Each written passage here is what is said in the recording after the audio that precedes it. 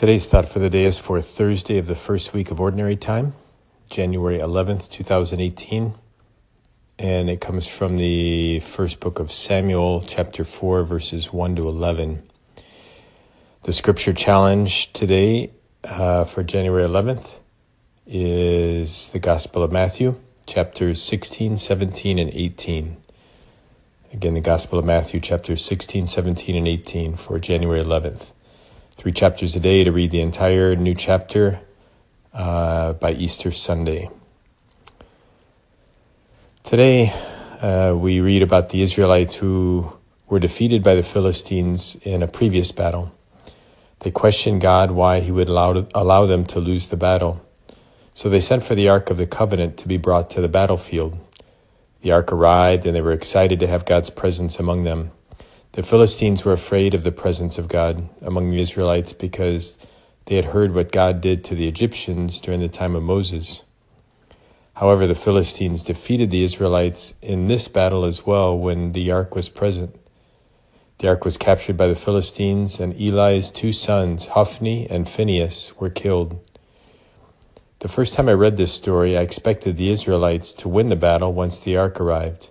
I thought that the presence of God would bring the Israelites a sure victory. So how could God let them be defeated? I don't know the answer to that question, but here are some possible answers that come to mind.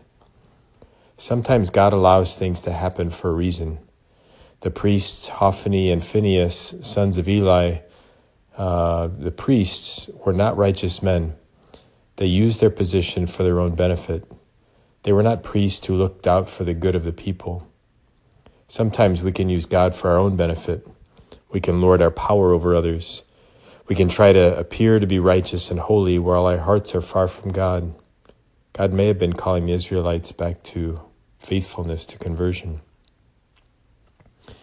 It's also possible that God was trying to get the attention of the Israelites. For example, it might take a severe illness for someone to finally turn their lives over to God. God is patient with us and always wants us to turn to Him. Sometimes God allows things to happen to draw us back to Him. I've known many people who have turned to God when they have been diagnosed with cancer or some other severe illness. Ultimately, the goal is that we are all saved and give our hearts to God.